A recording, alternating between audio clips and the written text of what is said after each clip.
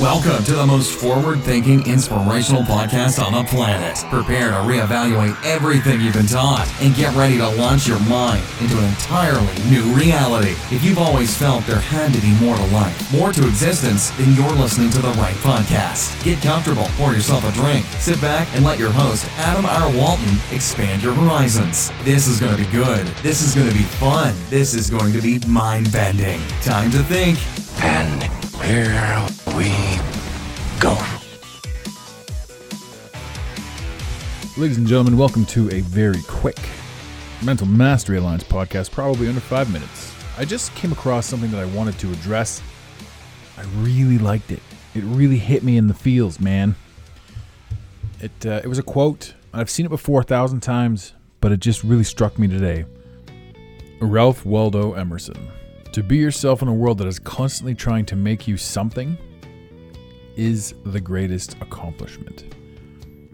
I liked this quote. I felt it wasn't full, but I liked this quote. Now imagine this quote said, or if I were to add to this quote, if I were to make this quote my own, Mr. Emerson. To find yourself in a world that is constantly trying to convince you you're somebody else is the greatest accomplishment. And to me, that one speaks volumes. Because not only do you have to figure out there is a deception, there is something out there that's stopping you from being your truest self. You have to then find who that is. And gosh, if that's not the meaning of life, right there on that one sentence, to be yourself in a world that is constantly trying to make you something is the greatest accomplishment.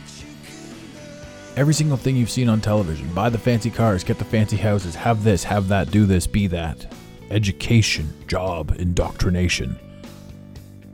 We aren't existing on this planet to make sure that our company hits the proper dividends. We exist to experience.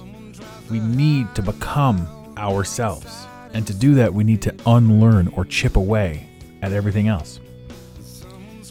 Who was it, Alan Watts, that said, if you picture becoming yourself like an old desk that's been painted 1,000 times, chipping away at the paint, sanding the paint, getting it right down to its original finish, its original, not finish, but its original material, the wood it was. That's the journey. That's the purpose. You are becoming yourself by unlearning all the bullshit.